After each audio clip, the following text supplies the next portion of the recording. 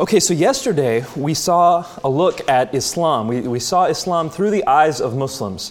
We understood the religion as it's practiced as far as the 5 pillars are concerned, the 6 articles of faith. We got a pretty good introduction to all that. You heard my testimony, my personal walk, and how the Lord brought me to the truth. And we got a quick look into Sharia, into Hadith, etc.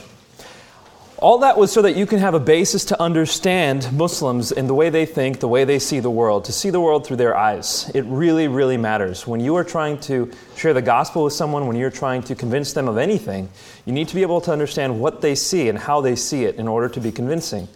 We can't assume certain things that aren't there. We can't assume they think the way we think. We can't assume that they see things the way we do.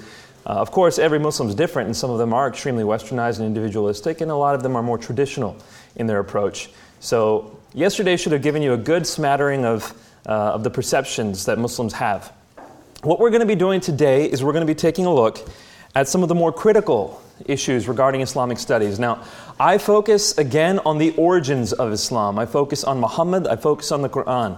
The rest of Islam, very intriguing, very interesting, a rich tapestry of history, but it does not have the same apologetic emphasis that the origins of Islam has. And so we're going to be focusing on the origins. We're going to be taking a brief look at scholarship. So we're going to be looking at approaches to Islamic studies and the origins that are there, and then we're going to be considering our approach in light of the various approaches that are out there in scholarship. Then we're going to take a look at the historical Muhammad. We're going to look at his life, what we can know, and given certain approaches, what our conclusions would be. And then we're going to spend the majority of our time tonight looking at the Quran, the history, understanding its composition, compilation, from a critical as well as a Muslim perspective. Now, I did get a little feedback yesterday insofar as the breaks were perhaps a bit too short. We will be taking a bit longer breaks, so hopefully your bladders will be well maintained. Don't want to risk that. So let's take a brief look at scholarship. Where I'm pulling this from is from Fred Donner's Narratives of Islamic Origins. So this is basically his summary of the way Islamic studies have gone, critical Islamic studies. This is not definitive by any means, but I find it to be a good description of the way Islamic studies have evolved over the past few centuries. Now, what you had from the inception of Islam all the way until about the 17th century were, as far as Western non-Muslim scholarship was concerned, was a lot of criticism of Islam, a lot of total ignoring of their sources. No one really looked at the Islamic history from the Muslim perspective. No one looked at the Hadith. No one looked at the Sirah. They were pretty much recounting Islam's history from their own perspective. And there was a breakthrough in studies which Fred Donner calls the descriptive approach. Starting in about the 17th century, people started using the Islamic narrative in order to discuss Muhammad's life, the life of the caliphs after that, and the progression of Islam. So the first approach that we'll be looking at is this, the descriptive approach. And it was a breakthrough in its time. Now there are 3 main assumptions of the descriptive approach to Islamic studies. The first is that the Quran is practically documentary in its value. In other words, the Quran, what you read from the Quran tells us exactly what Muhammad was like. It tells us what he said. It is the earliest source. Looking at it chronologically, the Quran came in the early 7th century, and so if we read the Quran, we will have word for word what Muhammad taught. We will have a good idea of what people responded to him with. The issues, the problems that existed in his community, the Quran will give us a good understanding of that. Does that make sense, how that approach would work? And a lot of people adhere to that today. In addition to this, the descriptive approach also took the general contours of the Islamic narrative into account. In other words, the general framework of how Islam came to be today.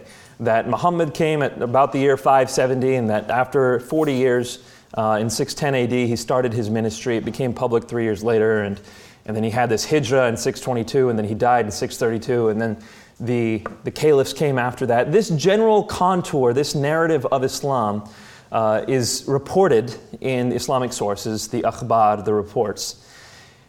And this was assumed by the descriptive approach to be generally trustworthy.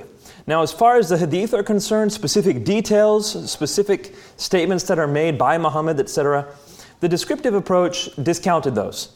They said, well, those are more so of a religious nature. They're more of a liturgical nature. We don't actually trust that for historical value. If it weren't for that caveat, by the way, if it weren't for the fact that the descriptive approach didn't really give historical credibility to the hadith, it would be pretty much analogous, parallel to Islamic approaches. This is as close as critical scholarship gets to Islamic scholarship. The main difference here between the two is that this discounts the historical nature of the hadith. Now, this is a very attractive way to take a look at the Islamic sources and to look into Islamic history. It's very attractive because most people who study Islamic studies are very used to the Islamic narrative. That's what they've heard, that's what they've read, that's how they were introduced to the field. And that's what most of the Muslim scholars believe and subscribe to. And so using the descriptive approach has this appeal of being able to create common ground and have a similar understanding of history along with the traditional Muslim scholars. So the descriptive approach has that advantage, and insofar as apologetics is concerned, if you're going to be discussing Islamic history with a Muslim, this is going to be the strongest platform. This is going to be the strongest bridge you can have, the descriptive approach. Does anyone have any questions? Is anyone completely lost? I still don't understand the difference between what was prior to the descriptive approach and then how that really differs. So before we had the descriptive approach, according to Fred Donner, people were not using the Islamic narrative at all. They were going off of extra non-Muslim sources in order to reconstruct the early history of Islam. They gave no credence whatsoever to the akhbar. And here you have the Islamic narrative, which gives you the contours of the Islamic history. And that really started in the 17th century, 18th century. Sir? Right, so the hadith are, and we'll do a recap for those of you who might not have been here yesterday. The hadith are the statements of Muhammad. So the things that Muhammad said. Often subsumed into that concept are the sunnah, or the things that Muhammad did. These statements are recorded hundreds of years after Muhammad. They were not contemporary with him. Oral tradition is what prevailed between Muhammad's time and the hadith. And so it wasn't until about a few hundred years later that these were written down. And we'll take a look at that very briefly. So we'll be going into that a little bit more. But you do need to know that at this point. The hadith are the statements and traditions of Muhammad recorded by Muslims approximately a few hundred years after Muhammad. Any other questions before we move on?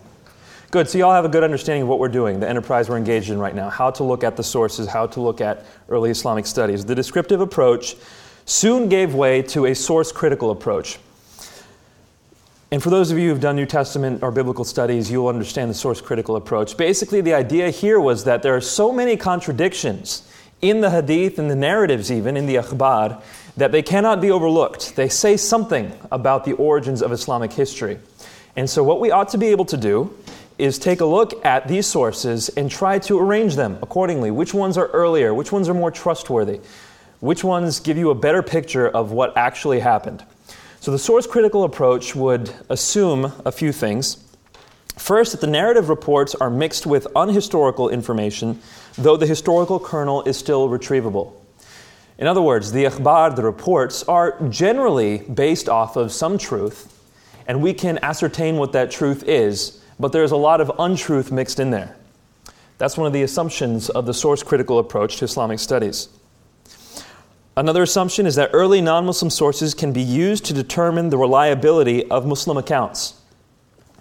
So we have well over 100 early sources on Islam that are not from Muslims.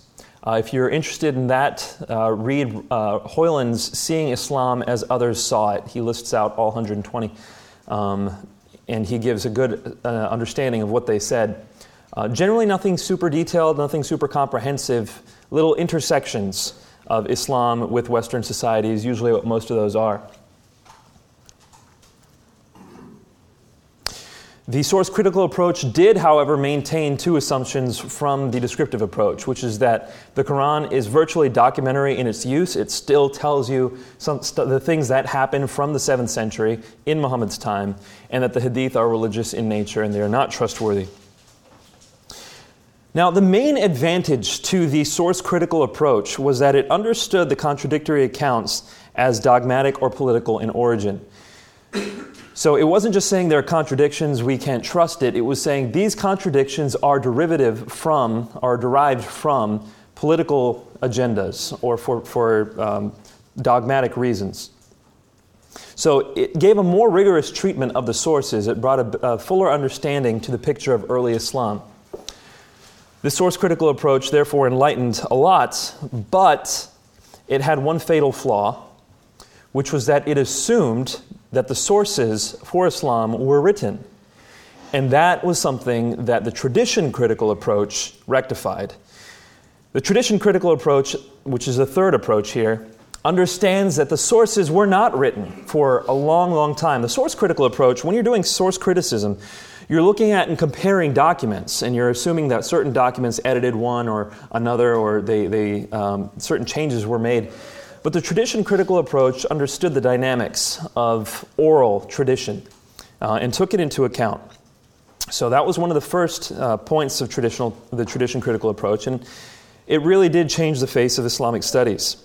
It was inaugurated by Ignaz Goldziher, who demonstrated that the many traditions, even the sound ones from the Hadith, were actually reflections of later interests which rejected onto Muhammad. So what Goldziher did was he took a look at the Hadith that Muslims considered mutawatir, or the most sound. And these are the ones that traditionally Muslim scholars said are beyond reproach. These are the best Hadith that there are. They're the most trustworthy, the most accurate. And he would compare those. And he would compare the isnad, and he would look through. Don't forget, the isnad is a chain of transmission for the Hadith. He would compare them, and he would show that the isnad would actually grow over time. As traditions progressed in time, the isnads grew further and further back to the point of Muhammad himself. And he would point out, look, these traditions are growing over time. They're not trustworthy, even the most solid ones, even the most sound ones. And by pointing this out, he was able to demonstrate that there is very little we can trust in the Hadith sources as far as the historical kernel that's there. Now, he did still believe that there is historical fact to be gleaned from these ahadith, but it's just extremely difficult to do. So his main contribution was that he called into question the whole corpus of Hadith literature.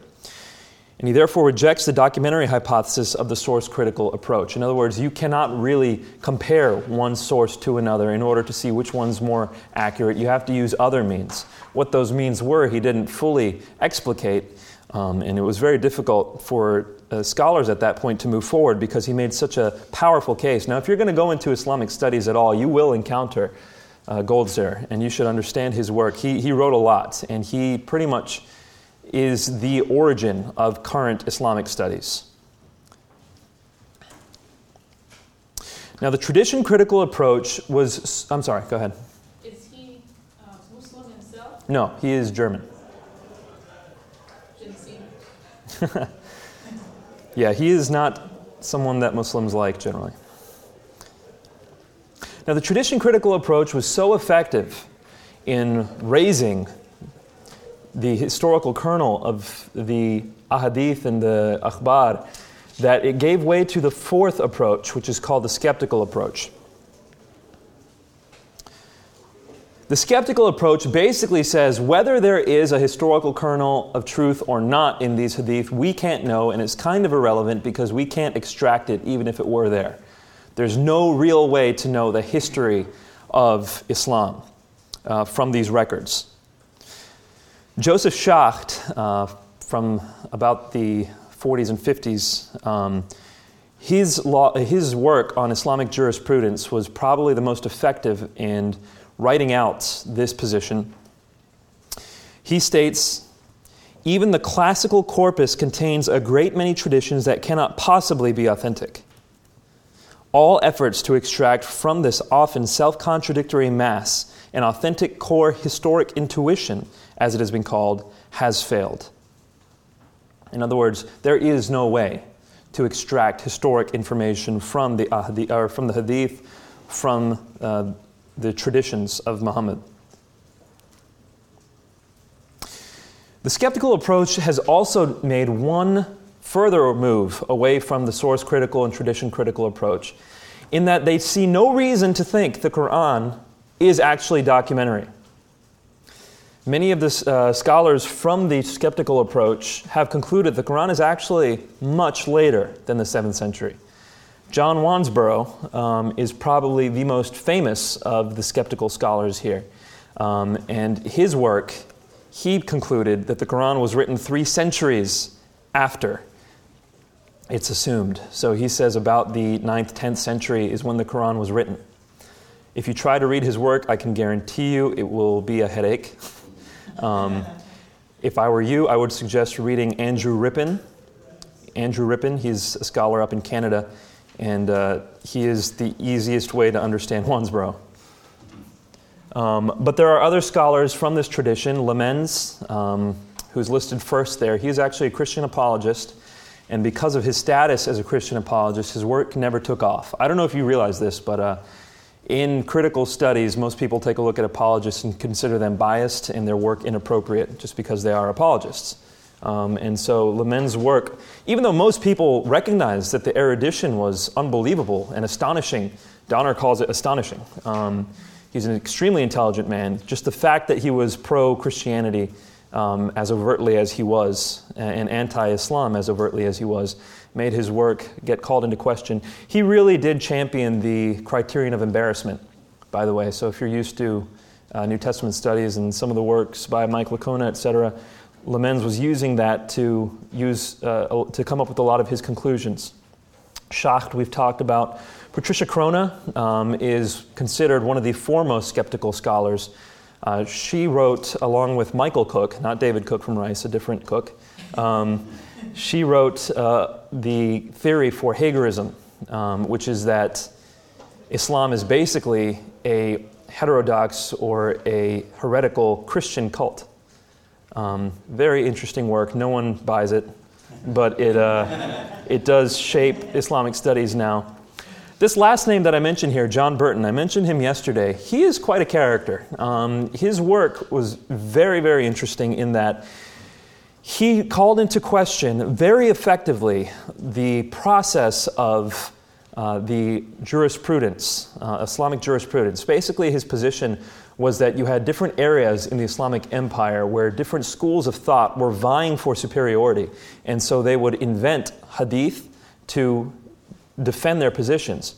However, in other areas, there were people who gave more precedence to the Quran over the hadith. And so they'd invent Quranic verses that they said were then later removed. So they'd say, here was a Quranic verse, but it's been removed, but you're still supposed to follow it. So Burton points out that, and we'll talk about that a little bit more, he says that's where the doctrine of abrogation originated, was people saying verses of the Quran have been abrogated, but the tradition is still to be followed. And they were using that to advance their own school of thought. Very interesting position. He concludes, and in an astounding display of poor logic, he concludes that the Quran goes back to Muhammad's time, that Muhammad himself compiled the entire Quran as it's found today. He provides no positive evidence for this, he just says that there's no negative evidence against it. So it's an argument from silence through and through. That conclusion of his, which he tries to make the climax of his book, has been rejected by most of scholarship. But his insight into the origins of these hadith, the traditions, the jurisprudence, and the growth of traditions that were contrary to one another and these abrogation issues, those insights are very profound. And if you can get through his book and read all of that, that's powerful stuff. So if you wanted to be conversant in current skeptical scholarship on Islam, even critical scholarship in general, these would be the characters to read. Maybe not Lamens, but definitely the other four. JW. You mentioned the one other that was an easier version of Wansborough. Could you... Andrew Rippin, Rippin. He even says himself he made his career off of interpreting Wansborough. He's in Vancouver, I believe. Good stuff. He's written some great articles. Any other questions before moving on? So this is a basic introduction into critical Islamic studies. Now, when it comes to apologetics, which is why most of you are here, we have to understand what this all means. Now, we're not going to be dumping critical Islamic studies on a Muslim we encounter. But it is important to be conversant with the various approaches here. We should not be led down rabbit holes.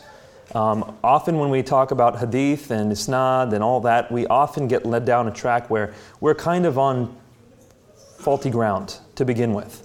We begin arguing matan and isnad, and we begin arguing grading, and we're basically playing on the Muslim scholar's turf, which is very shaky to begin with. Now, we can play there. We can play on that field if we want, but we should do that knowingly. That should be a knowing decision that we make. We must be intentional about that. In actuality, the situation might be very different. I myself have not concluded what is stronger here. I do not think it very compelling that the Quran was written centuries after it was assumed to have been written. I don't think it compelling, but I do think it brings a lot of interesting questions to light. So this descriptive approach that we talked about at the beginning, it has a lot of relational utility. When you're talking to a Muslim and they really care about the hadith, they really care about the traditions, it would be good for you to be conversant with those traditions. If someone brings up a fact, for example, they talk about Jesus, and they say, how is it possible that Jesus could take the sin of man onto himself? Is that not unfair? Shouldn't each man suffer for himself? It is helpful to be able to point to Sahih Muslim and say, look, in Sahih Muslim, Allah says that sins can be transferred from one group to another. It helps to be able to do that. Now, is Sahih Muslim accurate? Who knows? But the Muslim you're speaking with probably thinks it is. And so that helps build a bridge there. It helps give you an argument. There are a lot of things like that where it'd be good to be able to recount certain hadith that can build your position, especially since that's where they are right now.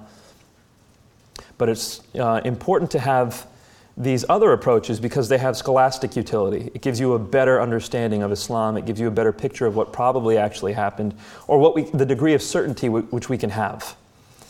People who stay with the descriptive approach, I've noticed, often become confused as far as the level of certainty they can have. They think they really know Muhammad's life and how things happen, but you really can't know it that well given the sources.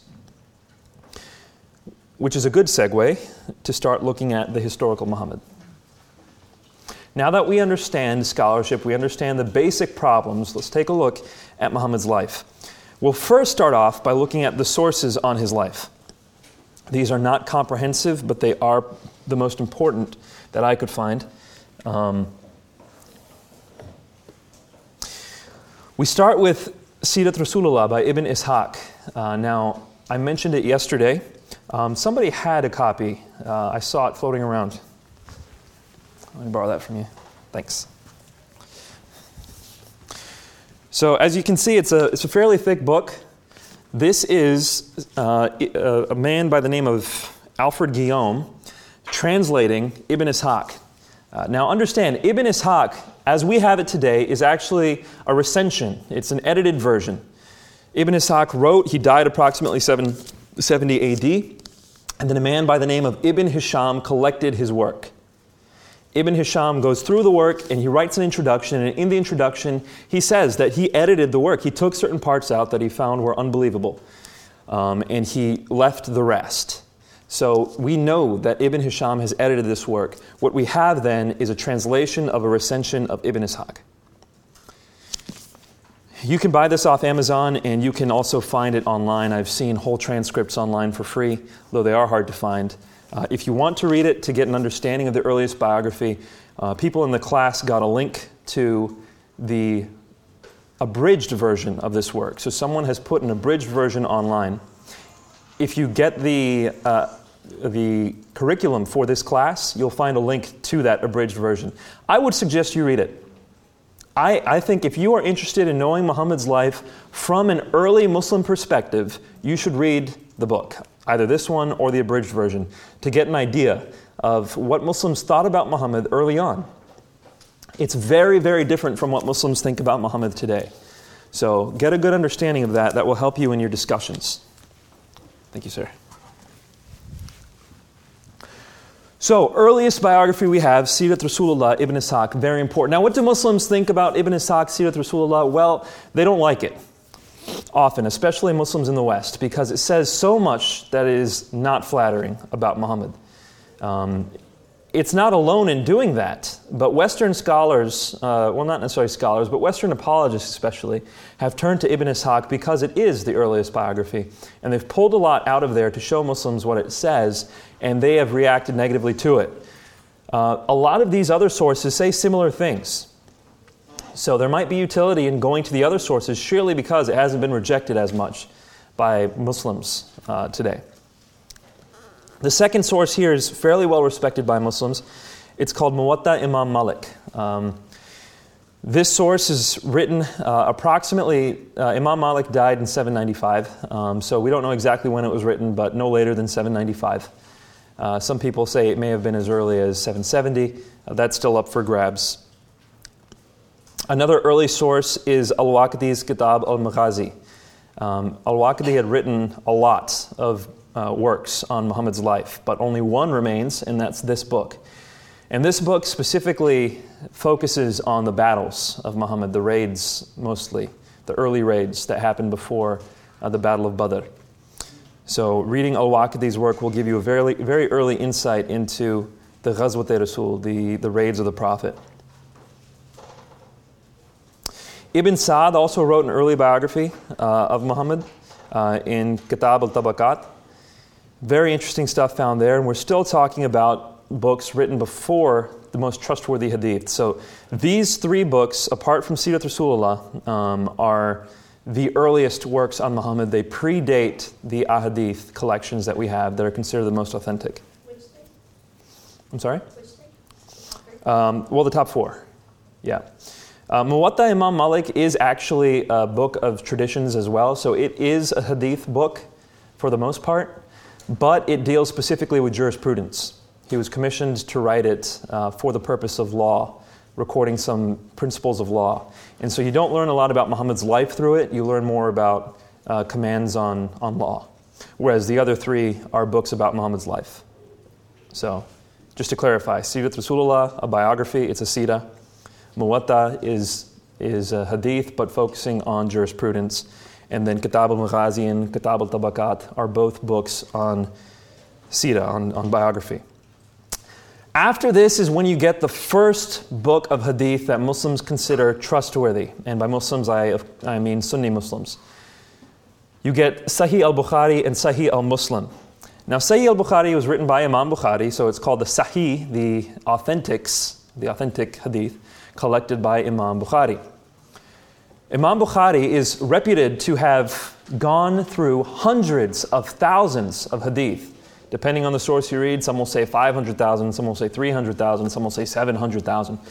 But he went through hundreds of thousands of hadith, according to the Muslims, and he sifted through each one in order to determine how authentic and accurate it was. That process, by the way, is what gave it the title Sahih. What he would do, according to Muslims, is he would travel to the person who was relaying the hadith. And so if someone is in the isnad, right, the chain of transmission, if someone were in that chain of transmission and were still alive, he would travel to that person. And he would say, "Tell me the hadith as you have heard it." And the person would recite it. And he'd say, "Who told it to you?" And he would recount the chain of transmission from that person. If it matched, he would then say that this is authentic. He would also go through the chain of transmission and he would look at the life of every person in that chain. And he would see, was this person a truthful person? Was he an honest person? Or did he have a reputation for scheming and lying? If he had a bad reputation, he would discredit the hadith, he wouldn't include it. It is said that he went so far in determining whether someone was accurate in their recounting of the hadith, that if he would go to a person to learn about a hadith and he saw that person mistreating an animal, he would immediately discredit that person and say that this hadith is not trustworthy because it's coming from an untrustworthy person. Here's a person who doesn't take care of animals. How do we know he would take care of something like a hadith? So Imam Bukhari, extremely well respected among Sunnis. To put it colloquially, is if it's in Sahih Bukhari, most Muslims consider it good as gold. Now, Imam Bukhari had a student named Imam Muslim. Imam Muslim produced Sahih al-Muslim. And so Sahih al-Muslim is considered by Muslims to be the next most trustworthy book of hadith. Now historically speaking, we can't say this is independent of Bukhari because we know it's his student. He was learning directly from Bukhari, so most of what you find in Muslim, if it's also in Bukhari, we can know came from Bukhari. However, Muslims don't see it that way, and if they see a hadith in both Muslim and Bukhari, they think it is as strong as any hadith could possibly be. Not Muslim scholars per se, but the lay Muslim sees it that way. Imam Muslim didn't live long after Imam Bukhari. He died about 5 years later. But you can find all of Sahih Bukhari. Sahih Bukhari exists in 9 volumes. You can find it all on sahihbukhari.com. Again, there's no isnad there, just the matan. And you can find all of Sahih al-Muslim as well. You will find that there are different numbering systems used online. People are trying to codify the numbering systems, and now mostly what people I've seen are using for Sahih al-Bukhari, they're using volume, book, and hadith number.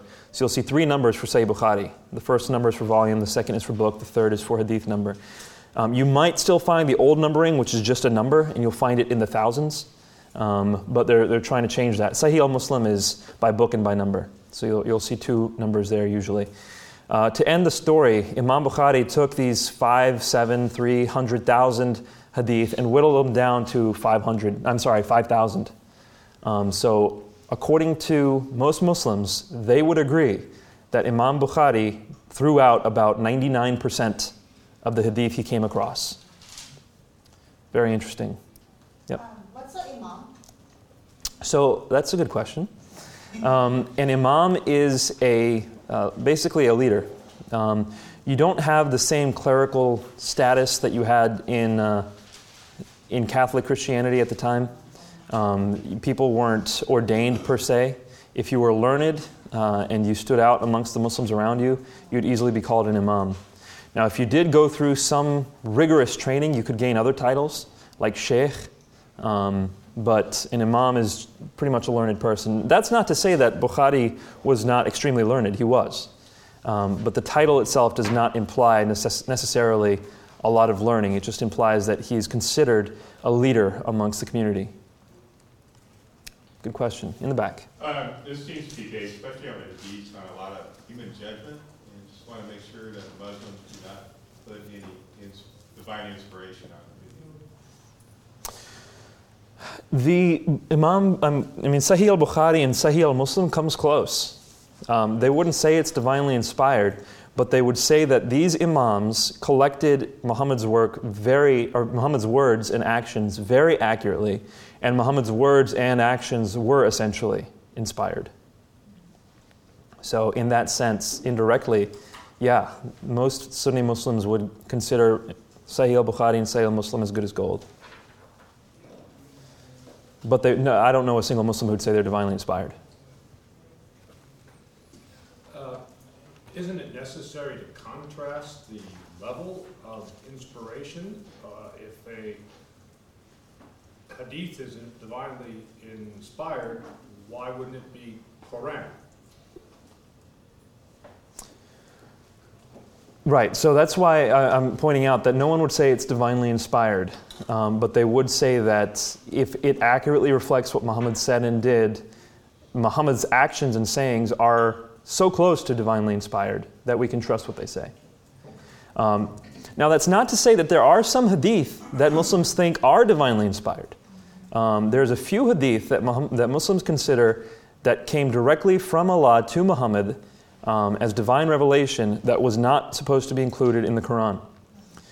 Those hadith are called Hadith Qudsi, Qudsi, Hadith Qudsi. That's very interesting. We're going to talk about that briefly as we get into the Quran. So there are some hadith that Muslims consider divinely inspired, but the vast majority of these, no. The question is, did they come from Muhammad or not? And if they did, they are almost as good as that. Hey David, could you do me a favor? So when people ask questions, I don't think it gets into the recording. So if I forget to restate the question for the recording, let me know. You got it? All right. JW. You said that essentially Bukhari, or I'm not sure I'm saying that right, threw out the other ones. Does that mean like a lot of them were written down and he kind of like burned them like the other versions of the Quran? No. Or did you say- Oh, thanks. So the question was, did Bukhari write them down and throw them out, or did he burn other people's writings of these hadith? And that's not what happened. He would go and he would basically see whether or not he should include it in his work.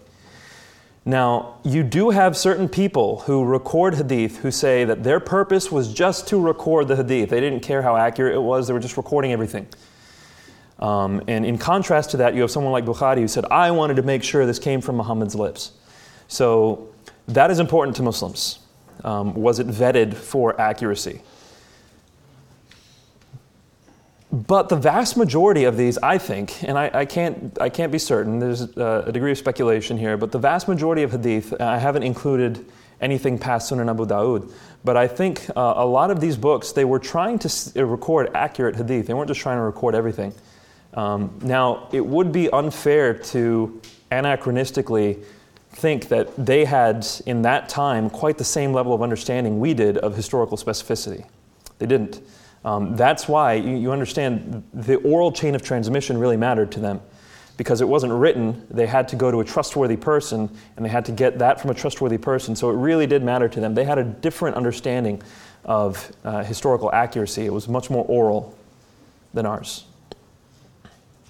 Could I just follow up really quick? So does that mean that potentially we've lost a lot of the hadith that were in circulation in the oral tradition? Oh, there's no question. We've lost a lot.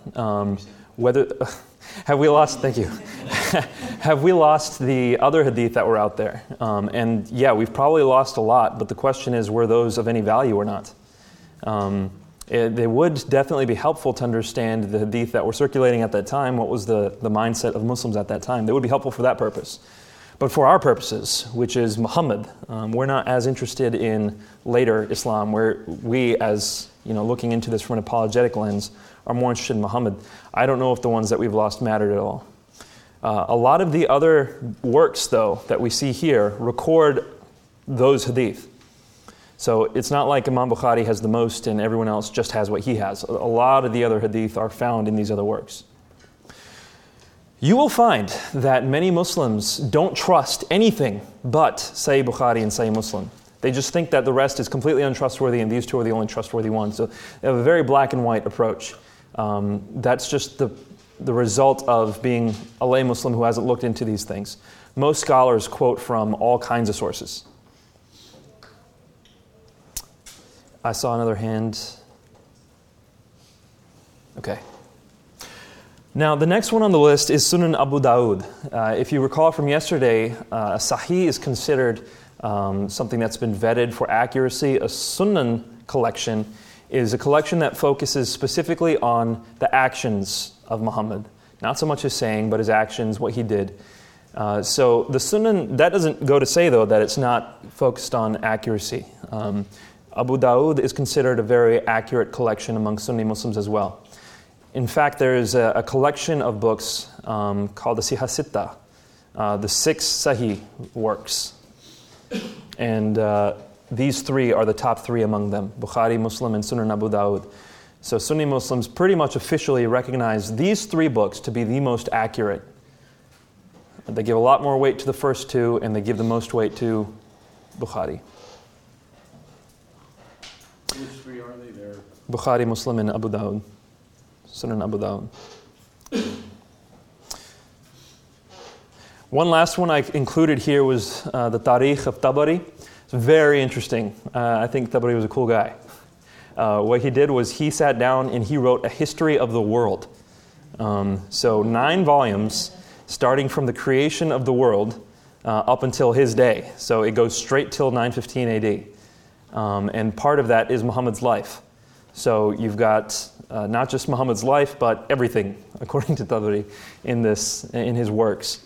And his works are generally well respected, even though it's much later than the rest. His works are generally well respected amongst Muslims. Not nearly as well respected as the books of Hadith, but still well respected. Far more well respected than Ibn Ishaq I've seen. So these are the sources we're working with. This is, as far as dating is concerned, this is what we've got. This is as early as it gets, and as trustworthy as it gets from Muslim eyes. And so you have to kind of take your pick. How are you going to approach this? Are you going to approach this from a Muslim perspective? If you are, you'll be focusing on Bukhari, Muslim, and Abu Dawud. Are you going to look at it from a historical perspective? If you are, you're probably going to focus on Sirat Rasulullah and perhaps the Muwatta and Kitab al-Maghazi. It's important to know what you're using and why you're using it and how Muslims see it if you're going to be doing this for an apologetic purpose. Any questions? You said the top three are historical and the three S's are what? Okay. So the one up top is the earliest biography, which is what Sira means. Got that. The second one, Muwatta, that is a collection of hadith, but specifically focused on jurisprudence. These two, Kitab al-Maghazi and the Tabaqat, those are both siras as well. They're both biographies. These three are focused on hadith. These are all collections of Muhammad's sayings and actions, especially Sunan Abu Dawud, that's mostly actions. This is considered the most trustworthy amongst Muslims. This is considered the next most trustworthy. But we should keep in mind that Imam Muslim was Imam Bukhari's student. So this is derivative of this. And this last one is The History of the World by Tabari. Ooh, other questions I saw? Yep. Is there any reason, other than they just don't like the content, why they throw out Ibn Ishaq?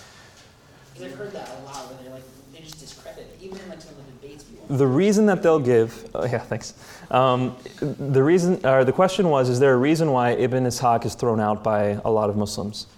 And the reason why is because they often just juxtapose it with Bukhari, where Bukhari did go through and specifically said, I am going to make sure everything we have in here is accurate and authentic. Ibn Ishaq didn't say that per se. And they'll often impugn the work by saying that he was including everything. I don't think that's accurate. I think he was trying to include an accurate picture. But the main reason I have seen, and the way I've seen it is this. Often when talking to Muslims, I'll say, here's Ibn Ishaq, it's the earliest Sira, do you think it would be accurate? Yeah, sure, why not? It's the earliest Sira, it's written by a Muslim, makes sense. Then they read it, and then they come back and they say, no, it's not accurate. And that, to me, the reason why is because it conflicts with their understanding of Muhammad's life. Where does their understanding of Muhammad's life come from? Modern biographies, their imams, their parents.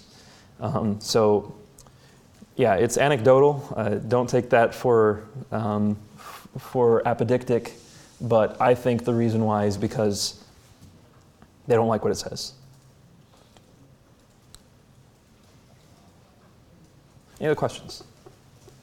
Okay, so what we've done is we've taken a look at the historical approaches, the approaches to the historical studies of early Islam. And we've now looked at the sources on Muhammad's life as well as the history of early Islam. That brings us to a point where we have to ask ourselves, how do we go about this? What do we learn? How do we move forward from here?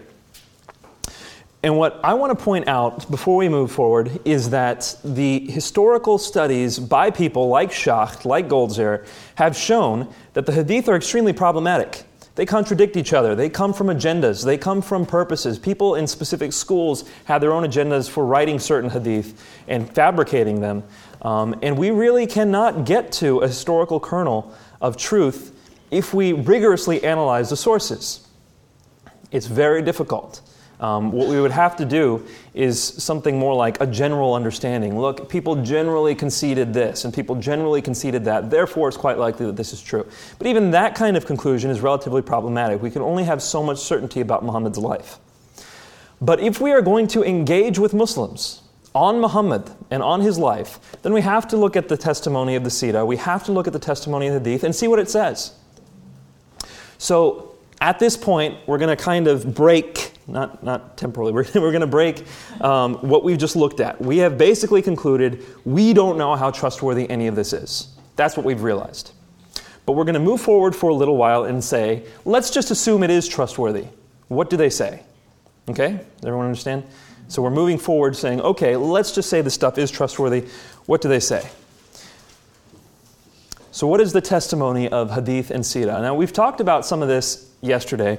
We're going to go back over it now. The testimony of Hadith and Sirah regarding Muhammad's life is that he was orphaned soon after his birth.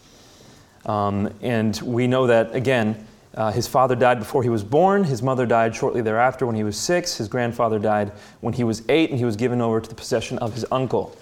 I'm going fast because we talked about this yesterday.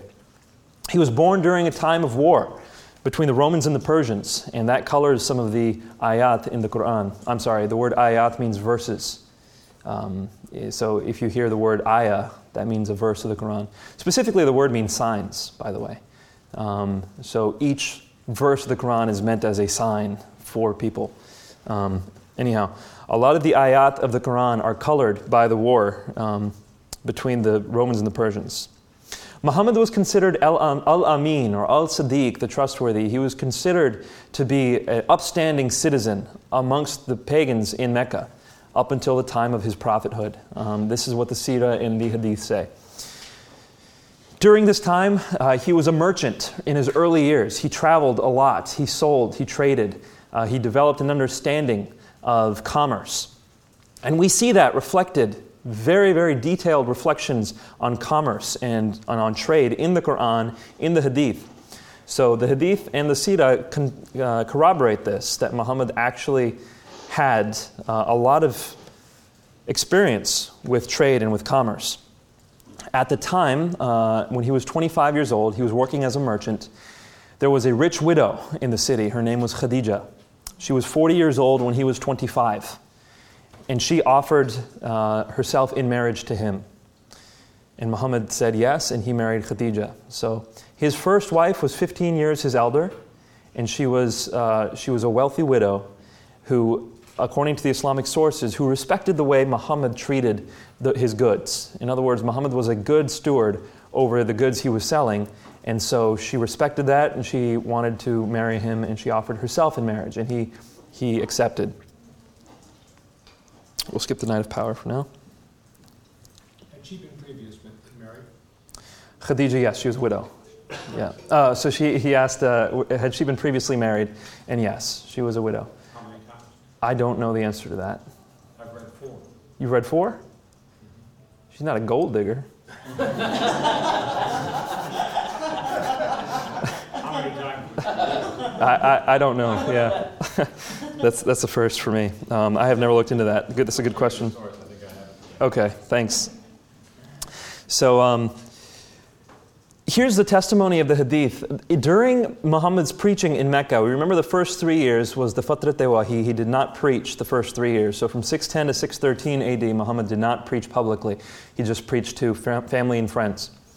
After that, he started preaching publicly, and it's said that there was persecution, the persecution of Muhammad and his people. You'll remember during his public ministry, Muhammad had approximately 40 followers convert. I don't know how accurate that number is. That's just a number from one source. I've counted other sources which will say up to 100. But it's not, an order of 10 or something disparate. It's, about that much. Somewhere around 100 people followed him during his public ministry in Mecca. At this time, the persecutions that were happening are interesting. There were martyrs. How many martyrs were there? It's hard to tell. Probably around 3 or 4. How many people were persecuted in toto? Probably around 15, as far as physical persecution. What happened to Muhammad in this time? Well, at one point, a man by the name of Uqba grabbed Muhammad and he kind of shook him and kind of squeezed his throat. He throttled him, is what it says. That was one thing that happened to Muhammad. Another thing that happened to Muhammad was while he was praying, apparently people came and they put camel intestines on him so that he couldn't get up while he was praying. That about sums up the physical persecution that Muhammad faced. You will see a lot of Muslims playing that up. They'll say, man, Muhammad was under all kinds of physical persecution and they were horrible and they tortured and blah. Not really. That was about it. There was another time when he went to Taif where it said that the people there persecuted him as well, but they weren't Meccans. We're talking about the Meccan persecution here. It wasn't that much when you look at the sources, but often, especially in polemics, you'll see that played up. There were martyrs, though. There were martyrs, but the people who were martyred were not Muhammad. They weren't protected like Muhammad was. Muhammad, remember from yesterday, his uncle was in charge of his family, and he had placed protection over Muhammad. So Muhammad was protected until his uncle's death. So during this time of persecution, Muhammad started to look for other places to live. That's why he went to Taif. But he ultimately ended up going to Yathrib, which became Medina, according to the sources. And as we mentioned yesterday, that's when he became a lawgiver and judge over Medina. This is when the battle started happening. Less than a year into Muhammad's stay there, he started launching raids against caravans. Again, you can read that in the book Kitab al-Maghazi by al-Waqidi. You can find that in works by Ibn Kathir, for example, in Ghazwat-e-Rasul. That's available online. It's called Battles of the Prophet. Battles of the Prophet. That's for free online. Very insightful stuff. And of course, you can read these from Ibn Ishaq as well. All kinds of sources you can read about this. Essentially, what Muhammad started doing, according to the sources, was he started launching raids on caravans. The most egregious raid was the Nakhla raid. Now, the Nakhla raid, N-A-K-H-L-A, Nakhla raid. The Nakhla raid was very interesting because what Muhammad did was he sent a group of Muslims out into a point in the desert. He said, go out to this place, and when you get there, open up this letter. So they didn't even know what they were going out there for. They were told to go, and they had this letter. When they opened the letter, it said that they were to engage a certain caravan that was going to pass through the area. Well, it turns out that that time was the holy month, and there was basically a ceasefire during that time. No one was able to fight. No one was allowed to fight. This was understood amongst Arabs. No one should fight during this time. It would be blasphemous, essentially, to fight during that time. Yet Muhammad has sent his soldiers out there with this letter, so they weren't able to ask him. They weren't able to question it by the time they got out there. They were already out there. And so when the caravan came by, they dressed up, I believe, they dressed up as pilgrims. And they came close to the caravan, and then the caravan was lightly defended because it was the holy month. And it was a massive caravan, lots of goods. And they attacked that caravan, they plundered, they killed, and they took the stuff back to Medina. So that was the most egregious of the raids. It was after that point that we see the Meccans sending large groups to defend their caravans. And the next caravan that came, that Muhammad tried to attack, was well defended. And that's what led to the Battle of Badr. If you're going to ask for any of the sources on this, again, those same books that I mentioned earlier, go to Kitab al-Maghazi, go to Sirat Rasulullah, go to Ghazwat-e-Rasul. You will find this information in those books. So the first major battle amongst Muslims occurred on account of the Nakhla raid. This is found in the Islamic sources. Now, lay Muslims today don't know that. Here's how they see it. They see it as the Meccans were furious at Muhammad. They wanted to kill him. And so when he went to Medina, they still wanted to kill him. So they came out and tried to attack the Medinans. However, that doesn't really bear out in scrutiny of the sources because the Medinans just wanted to get rid of Muhammad. That's all they really wanted. And when Muhammad was gone, it doesn't make sense that they would chase him. They had no purpose in chasing him. They had all his stuff. He was gone. He wasn't causing problems anymore. In fact, according to the sources, we read in Sirat Rasulullah that Muhammad was the one who first threatened slaughter for the Meccans. So the Islamic sources here, when we look at the Sira, when we look at Hadith, is very difficult for Islamic polemics. We see that Muhammad was the one who is really perpetrating some of the hostilities here. After the Battle of Badr, you had the Battle of Uhud. Again, this was the battle that was lost by the Muslims. Here, Muhammad was physically injured. I believe he lost some of his teeth in this battle. Some of his close companions were killed in this battle. It's one that Muslims are not proud of. Essentially, what happened, according to the Islamic sources, what happened was midway through the battle, some Muslims left their post. There was a hill that they were defending, and the Muslims who were guarding that hill left the post. Some Muslims say that they left because they thought the battle was over. Other sources don't indicate that. Regardless, one way or another, we see that the Muslims left their post, and the opposing general saw the opening. He attacked through there. He basically flanked the Muslims, and chaos broke loose. It wasn't until the Meccans thought Muhammad was dead. He had been injured, he had been knocked out. They thought he was dead. That's when the battle ended. Turned out he wasn't dead. But as you can see, that was a difficult battle for the Muslims. Then came the Battle of the Trench. By this time, within a matter of a few years, 2 of the 3 Jewish tribes from Medina have been exiled. The first tribe was exiled, then the second. They weren't exiled together. And here, the Battle of the Trench was what led to the third exile. The third tribe being executed, and we'll talk about that shortly. After that, we have the conquest of Mecca. We talked about that yesterday. So this is the history of Muhammad's life according to the Hadith and the Seerah. There's a lot more details, but we really can't get into that today if we want to cover some of the other issues at hand. Yes? You said yesterday that one of the guaranteed ways into heaven was if you died in a battle. Is it one of these ones? So the question was, yesterday I'd said that there were certain ways to be guaranteed admission into heaven. And one of those is having taken place in the Battle of Badr. So the first battle. Also dying in any battle, dying in any jihad, is considered a way to be sure to get into heaven. So anyone who died in any of these battles, according to Muslims, they went to heaven. Sir? Did you mean to say something about the night of power on the second to last page? I decided against it. Okay. I don't need to repeat that one. I'm not recalling what Sira is.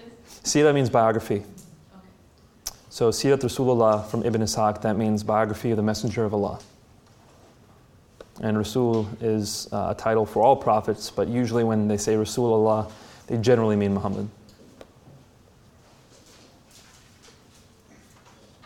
I saw another question. Okay.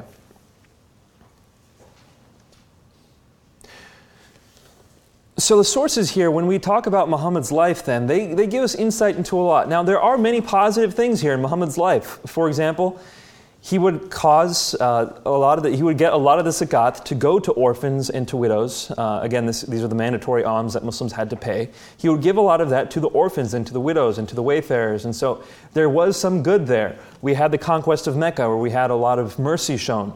So there was some good there as well. But there's also a lot of bad stuff here and some stuff that's ugly.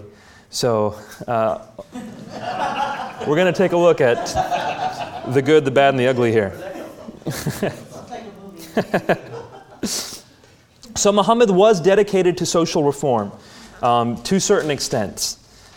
It was a common practice in Arabia to kill children as soon as they were born, usually girls, but also boys. Some of that could have been for ritual purposes, we can't say for sure, but there was definitely some economic incentive there. It was difficult to raise daughters in those times. There would be a burden on the fathers. And so sometimes poor fathers, instead of taking care of their daughters, would have, I guess you could call them post-birth abortions. They would kill their daughters after they were born. They'd bury them in the sand. Muhammad came and he ended that practice.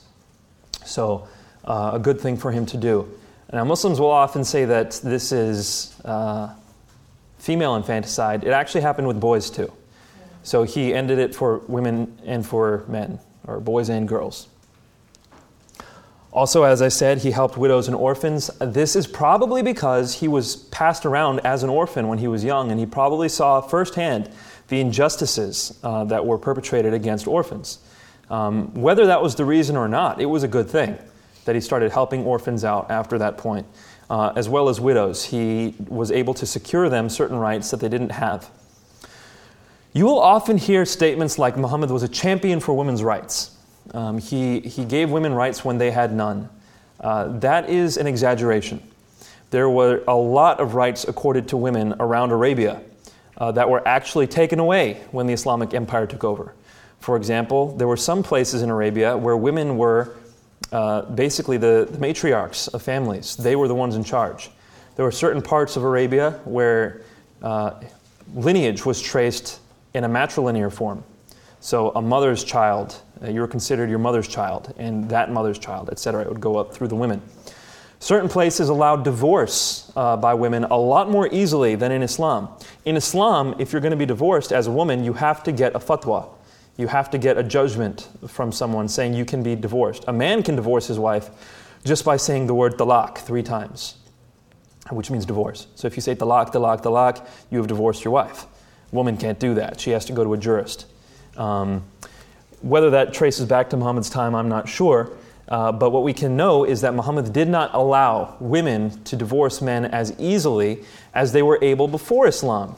Before Islam, certain parts of Arabian society, all a woman had to do to divorce her husband was while he was at work, out in the field, she could pick up her tent and turn it around. Not a good welcome home sign.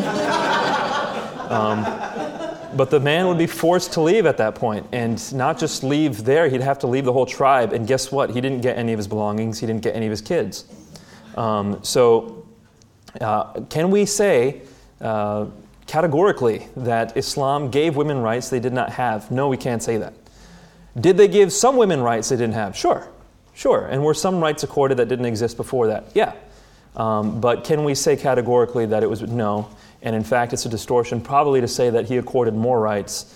I'm not sure that's the case. By the way, all that information was attained from Hoyland's Arabia and the Arabs. Sir? Just answer my question. Okay. Yes? Doesn't the existence of Khadijah as a wealthy widow that had her own, that shows that prior to Islam there were women that had life. Exactly. Even in Mecca itself, there were women who had finances. The extent of the claims by Muslim polemicists often differ. What exactly was allowed, what wasn't.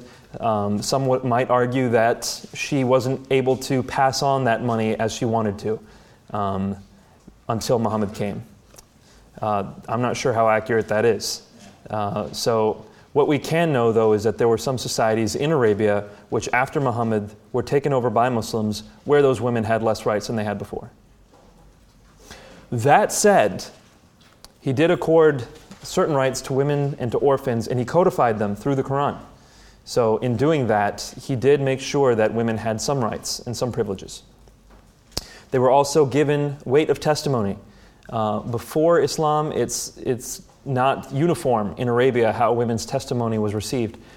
After Islam, women's testimony was worth something. It was worth half that of a man, but it was still worth something. And even to this day, it's worth half that of a man. If a man sees a crime happen and a woman sees it, the woman's testimony, if she differs from the man, won't overturn the man's testimony. You have to have 2. And it's told why in the Islamic sources. Women are said to have half the intellect of men. And so if one woman forgets, the other woman will remember, and that will be worth the testimony of one man. Regardless, they did get testimony. And so there were some good things here. Another good thing is that Muhammad ended polytheism. That is good. I think a priori, monotheism is better than polytheism. So he ended polytheism. And Muhammad was certainly courageous. That moral character of courage he portrayed. According to the sources, he would not back down. One of the sources said that the Meccan chiefs, before he went to Medina, the Meccan chiefs came up to him and said, "What will it take for you to stop preaching Islam?" And Muhammad's response was, "I don't care if you gave me the sun and the moon, I'm going to preach this one God." That's courageous. That's bold. So that's a good thing. And sometimes we know, such as at the conquest of Mecca, he showed great mercy. So there is good here. And if we paint Muhammad as entirely demonic or a totally evil man, we are not only probably going to lose the people we're trying to witness to, we're also losing the backing of history, if we consider the Hadith and Sirah to be trustworthy. But we have the bad as well to balance that out with. Are you guys doing all right? Did you need a break? You're good? All right, we'll keep going for a little bit more. There were assassinations that Muhammad ordered, and not just a few. There were quite a few assassinations that Muhammad ordered, and some of these are more egregious than others. The assassination of Abu Afaq and Asma, we can read from Ibn Ishaq. Sorry for the busyness of the slide, but here we go. Abu Afaq was one of the Ubaydah clan. He showed his disaffection when the apostle killed Al-Harith and said, so here's Abu Afaq, here's what he says when Muhammad killed somebody he knew. Afaq said, "Long have I lived, but never have I seen an assembly or collection of people more faithful to their undertaking and their allies when called upon than the sons of Qaila when they assembled, men who overthrew mountains and never submitted." So he's basically writing a eulogy. "A rider who came to them split them in two, saying, 'Permitted, forbidden, of all sorts of things.'" He's talking about Muhammad there. "Had you believed in glory or kingship, you would have followed Tuba." So basically he says to Muhammad, or to whoever's reading this, had you believed in glory or kingship, you would have followed somebody else. And he's lamenting the death of these folk. Muhammad hears this, and his response is, "Who will deal with this rascal for me?" Whereupon Salim bin Umair, brother of that guy, went forth and killed him. So Muhammad ordered the assassination of a man who all he did was lamented the death of someone he knew.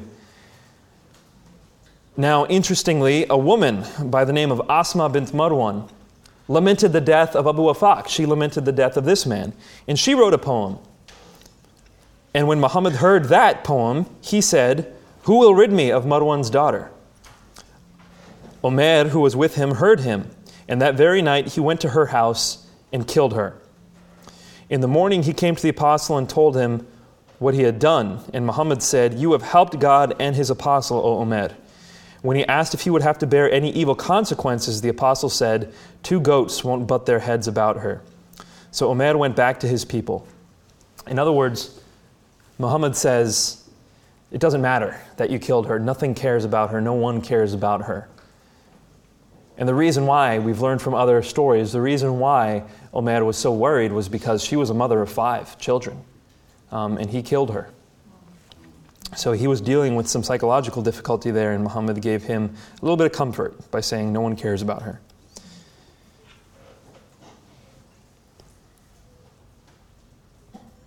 We also find one in Sahih al-Bukhari. This is about Ka'ab bin al-Ashraf. Allah's apostle said, "Who is willing to kill Ka'ab bin al-Ashraf, who has hurt Allah and his apostle?" Thereupon Muhammad bin Maslama said, "O Allah's apostle, would you like that I kill him?" The Prophet said, "Yes." Muhammad bin Maslama said, "Then allow me to lie in order to deceive Ka'ab." The Prophet said, "You may." The story is very interesting. At this point, this other Muhammad goes to Ka'ab bin al-Ashraf's house, and he basically pretends to get a loan from him. And as his deposit for the loan, he says he'll bring some weaponry, some of his armory as a deposit. And Ka'ab bin al-Ashraf agrees. The next day, he comes back with his weapons, and instead of using them as a deposit, he uses them to kill him. So that was what the lie was, and Muhammad allowed it in order for the assassination. This is not good when it comes to understanding who Muhammad was. There's a lot more. There are a lot more of these. For example, in this list we have Kinana. Kinana was the treasurer of Khaybar. He was the one who was in charge of the money there. And when they overtook Khaybar, Khaybar was a city of Jews that lived north of Medina. And one of the exiled tribes of Medina partially went there to continue living. Kinana was the treasurer there. When they overtook the city, and by the way, the men at the time were not armed. They were just farming in their fields when the Muslims came and attacked and killed up to 90 people from that city. Kinana was a treasurer, and he was given over to torture. They asked him where the money was, and he would not say. And so what they did was they lit a fire on his chest. They kindled a fire right there on his chest, and they tortured him to try to get him to tell them where the money was. And they did not say, or he did not say, and so then they beheaded him. So that's the story of Kinana. And there's many of these stories here. When it comes to Muhammad's life then, assassinations are problematic. We get this from the Sira, and this last one about Ka'ab bin al-Ashraf, that was in Sahih Bukhari. So Muslims will often throw out the story of Asma bint Marwan and of Abu Afaq, but they can't do that with Ka'ab bin al-Ashraf because it's in Bukhari. So they'll try to find ways around it. I talked briefly about the Jews as well. This is another point of difficulty about Muhammad's life.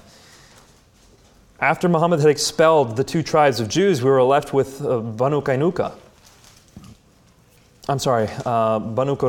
the Qurayza Jews in Medina.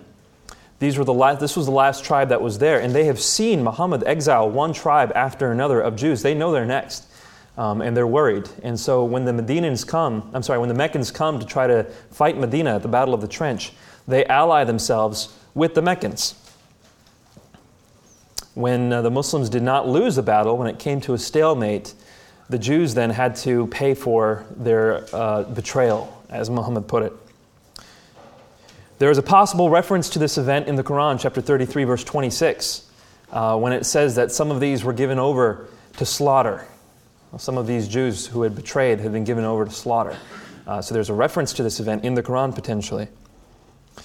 We know from Sunan Abu Dawud, number 4390, that the men were all killed. And it was told very explicitly how. If you were a man who had clearly reached puberty, you were beheaded.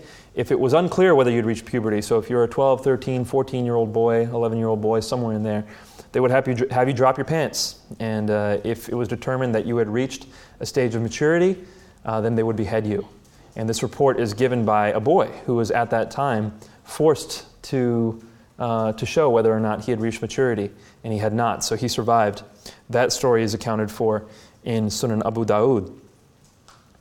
The women and children were taken into slavery at that point. Again, that's Sunan Abu Dawud 2665. One woman, when she had seen the slaughter of her family, went into hysterics. She went under uncontrollable laughter. She was unable to control herself. And she's watching people being beheaded, and she's laughing. She can't help but laugh. And it annoyed the people enough, annoyed the Muslims enough, annoyed Muhammad enough to order her to be beheaded as well. So we know at this time that one woman was beheaded. This story is recounted through Aisha in Sunan Abu Dawud. So Aisha at this time is about 12 years old, and she's watching all these people get beheaded. She's watching this woman go into hysterics. She doesn't quite understand what was going on at the time.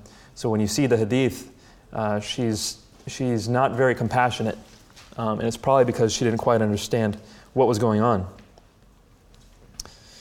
Soon thereafter, a lot of the property was confiscated, and a lot of the women were sold in the slave market, in a distant slave market. There wasn't much property. These people were mostly farmers, and so trading them in the slave market was a lot better for any sort of martial expeditions. Any questions? Let's talk about the ugly briefly. We mentioned yesterday how Muhammad was married to a 6-year-old girl, again, Aisha. It was said that she was betrothed to Muhammad, that Muhammad asked for her hand in marriage when she was 6. So he's 49, she's 6. He goes to his best friend, whose daughter was Aisha. His best friend was Abu Bakr. You'll remember that name because he was the first caliph of Islam after Muhammad died, so he was the successor. But he wasn't at this point. Muhammad goes up to Abu Bakr and he says, Allah has shown me that I should marry your daughter. And Abu Bakr basically says, how can you do that? He shows some hesitance. He's like, how can you marry her? And he doesn't cite her age. He says, you and I are like brothers. And the Quran says you can't marry your brother's daughter. And Muhammad says, well, we're not blood brothers, and so I can marry your daughter. So Abu Bakr initially showed some hesitation, but Muhammad pressed on, and he was able to marry Aisha at the age of 6. Now, that doesn't mean she went into his home at that time. In our Western conception, it'd probably be better to say that she was betrothed to him at that point. She didn't enter his home until the age of 9.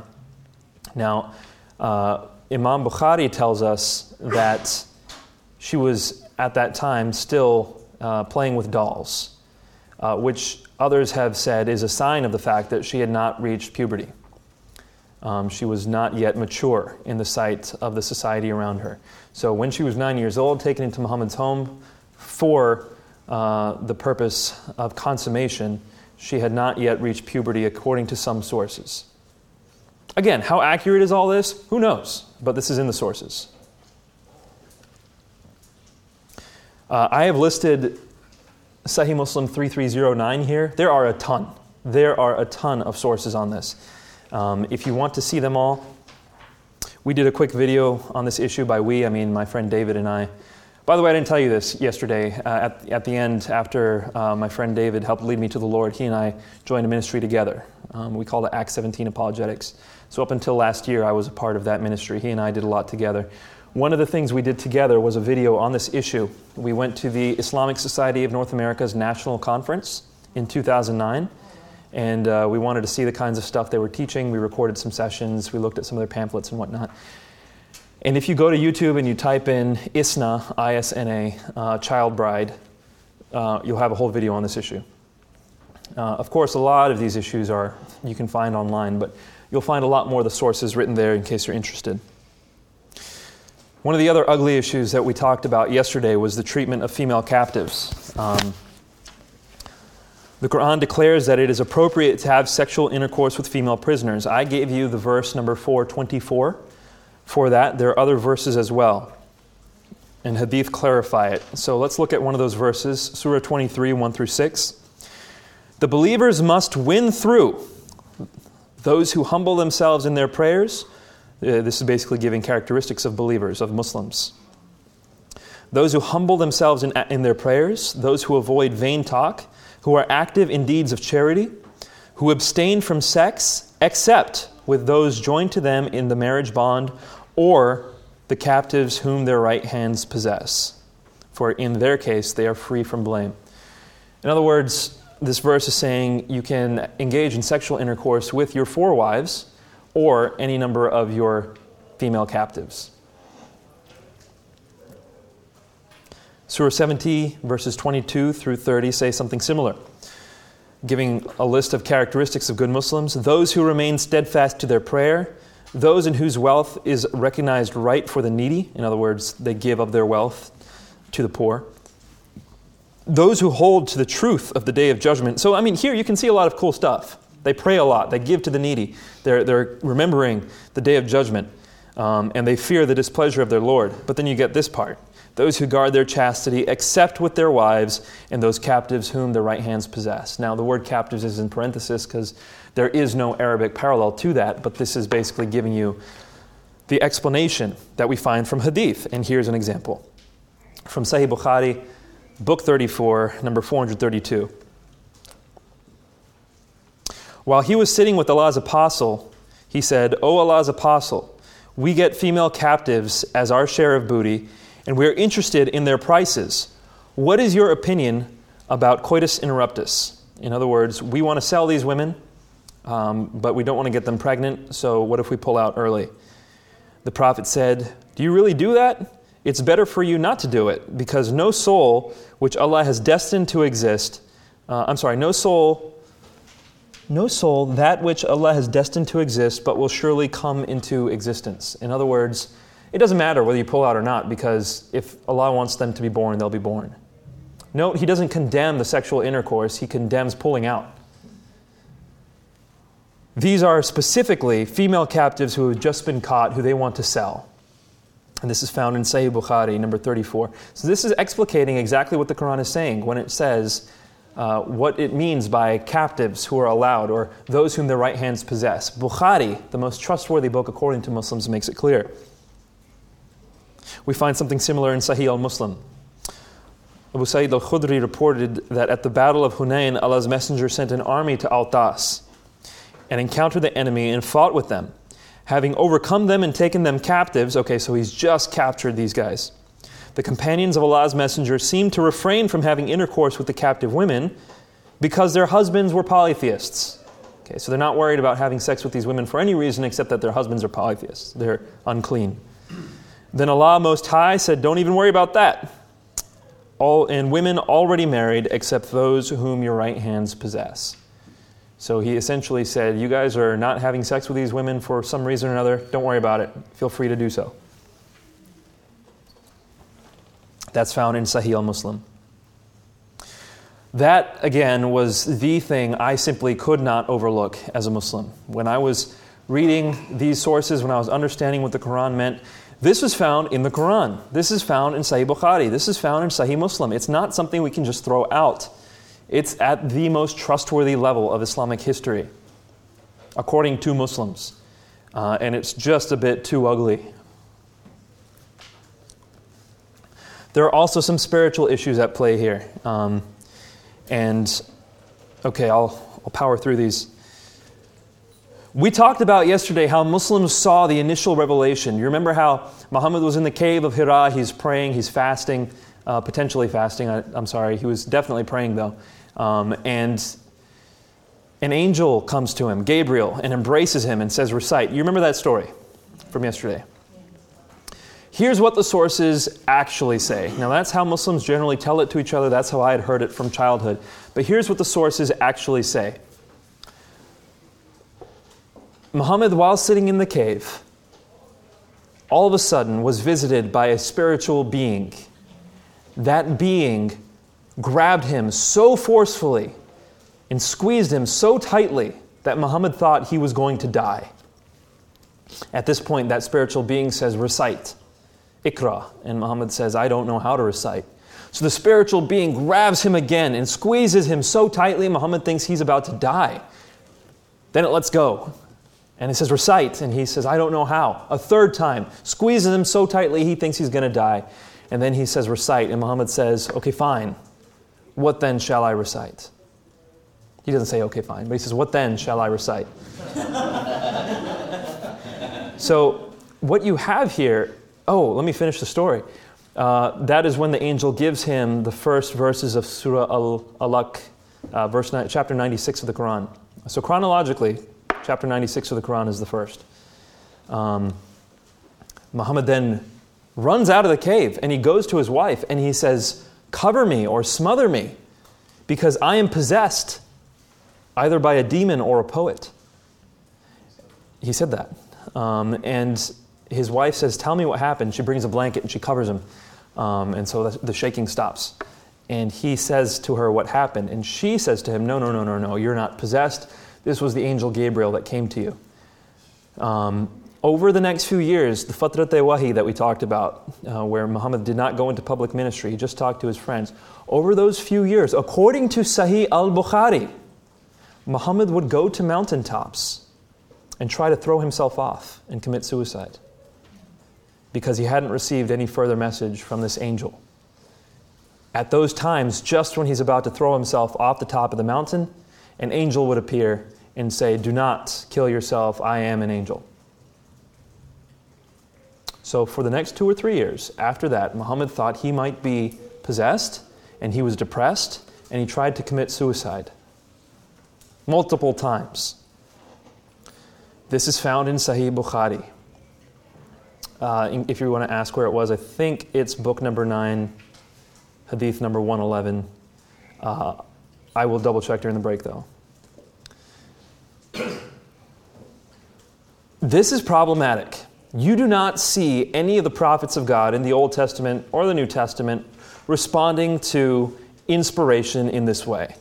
Quite the opposite. Yeah, you do have people who fear the Lord, but you don't have people who get depressed and suicidal. The only person that we see who follows that kind of pattern is Judas. The spirit of Satan comes upon him. He does something, he realizes it was wrong, he gets depressed and effectively commits suicide. Muhammad himself thinks that the first time he receives this revelation, he may be possessed. This is problematic. No matter how you look at it, this is problematic. For those of you who are in the class, you watched the debate. It was a required debate between David Wood and Ali Atay. That's available online. Again, if you receive the curriculum for this course, whether you're in the course or not, take a look at the curriculum and watch this debate. It's for free online, or you could purchase it off of Amazon. Ali Atay defends this. He says he has to admit that this is an accurate source because it's in Sahih Bukhari. But he defends it by saying Muhammad was scared, and of course we would all be scared if something like that happened to us. That's pretty weak. I don't think it would look like that. Another difficult thing are the satanic verses. Now this could be a whole day's lecture in itself, but we have to keep it short. Early on in Muhammad's time in Mecca, there are multiple sources which indicate that while Muhammad was preaching, he said that it was okay to bow to the 3 exalted cranes Allat, Al-Uzza, and Al-Manat. These are three goddesses that the Meccans worshipped at that time. So while leading prayer, in other words, while reciting Quran, Muhammad received a revelation which said, it is okay for you to bow to these three exalted cranes, Allat, Al-Uzza, Al-Manat. The Meccans, upon hearing this, rejoiced. Again, remember, the Meccans are against Muhammad's monotheism. It's going to destroy their commerce. When they hear Muhammad say this, they rejoice, and all of a sudden, everyone bows together. Meccans and Muslims alike. They bow together. Everyone's of one accord.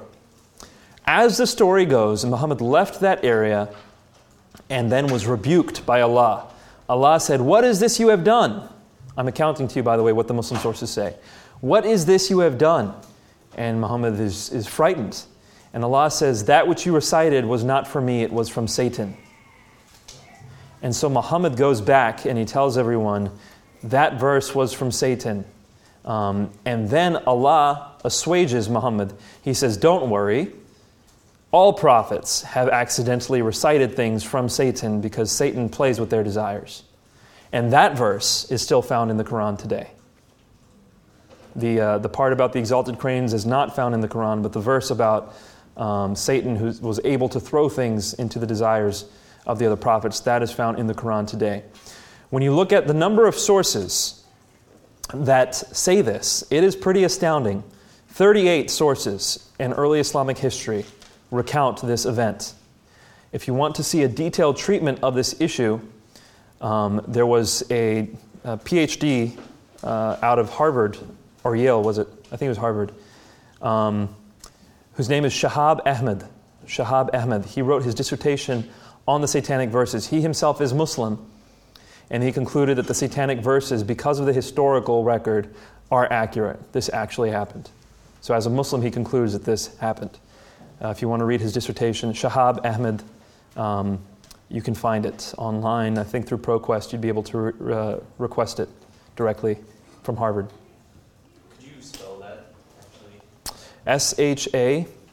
Shahab. Last name is Ahmad, I believe. And if you're in the class, I'll see if I can't send this to Professor Lewis so he can upload it onto Blackboard. You know, I might have actually already done that. You should check and see if it's on Blackboard under the files. Yep. You know the reference in the Quran where it talks about the... I'll look it up for you. I don't know offhand. There's a lot that goes into play with the satanic verses. Most Muslims throw it out because it's not found in the Sahih. It's not found in Sahih, it's not found in Sunan Abu Dawud, it's not found in the most trustworthy source of hadith. And it's pretty clear why it's not found. It puts Muhammad in a very negative light. So when it comes to the criterion of embarrassment, this causes a lot of problems. But you have to wonder why it's found in any Muslim sources at all, if it was a fabrication. A lot of Muslims defend this by saying that it is what is called an Isra'iliyat, which means something that the Jews were able to penetrate into Islamic tradition. A lot of things are accounted for as Isra'iliyat, the Jews messing with Muslim tradition. A good account for how that happened is never really provided, but you'll see that a lot, and the satanic verses are given as an account of that. One last thing real quick. Is that Muhammad himself admitted to being the victim of black magic. He said for a period of about a year, if not more, he believed he was having sexual intercourse with his wives when he in fact was not. And when confronted about this, he realized that he had been under black magic, which of course was also the doing of Jews. So regardless of whether or not this actually happened, it's problematic that it's in the sources, and it's in some trustworthy sources. All of these issues, by the way, are brought up in David's debate with Aliyateh. So if you want to watch that debate, I think it's one of the best debates on Muhammad. It's very hard to find a good debate on Muhammad because most Muslims don't even allow you to bring him to the table. If you want to go debate, one of the caveats for most Muslim debaters is I'll debate whatever you want as long as you don't talk about Muhammad. It's very interesting. I've run into that a lot. I've done 16 public debates with Muslims, and this was said to me usually on most of those debates. My parents had told me, though, never to talk about Muhammad, and for a long time I honored that. So I've never debated that issue publicly, but in sessions like this, I'll talk about Muhammad.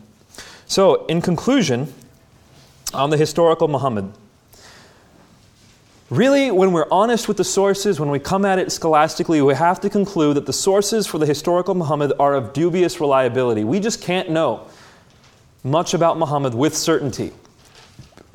Now, we can know some about Muhammad with not much certainty, but when it comes to being relatively sure, it's hard because so many of the sources are infiltrated with fabrications that it's hard to extricate that which is accurate. But if we do trust the sources, as Muslims often do, the picture that they paint of Muhammad is not flattering, and we really end up with a dilemma. Why should we accept Muhammad if these hadith are accurate, if these sirah are accurate? But if they are not to be trustworthy, not to be trusted, then there is no reason to accept him as a prophet. The Shahada, which says there is no God but Allah and Muhammad is his messenger, the first pillar of Islam, the rallying call of Islam, there's no basis for it if we throw out the hadith and the sirah. But if we accept the hadith and the sirah, you really can't conclude that he's a prophet because they say so many negative things about him. Those are the two horns of the dilemma there. Biola University offers a variety of biblically centered degree programs, ranging from business to ministry to the arts and sciences. Visit biola.edu to find out how Biola could make a difference in your life.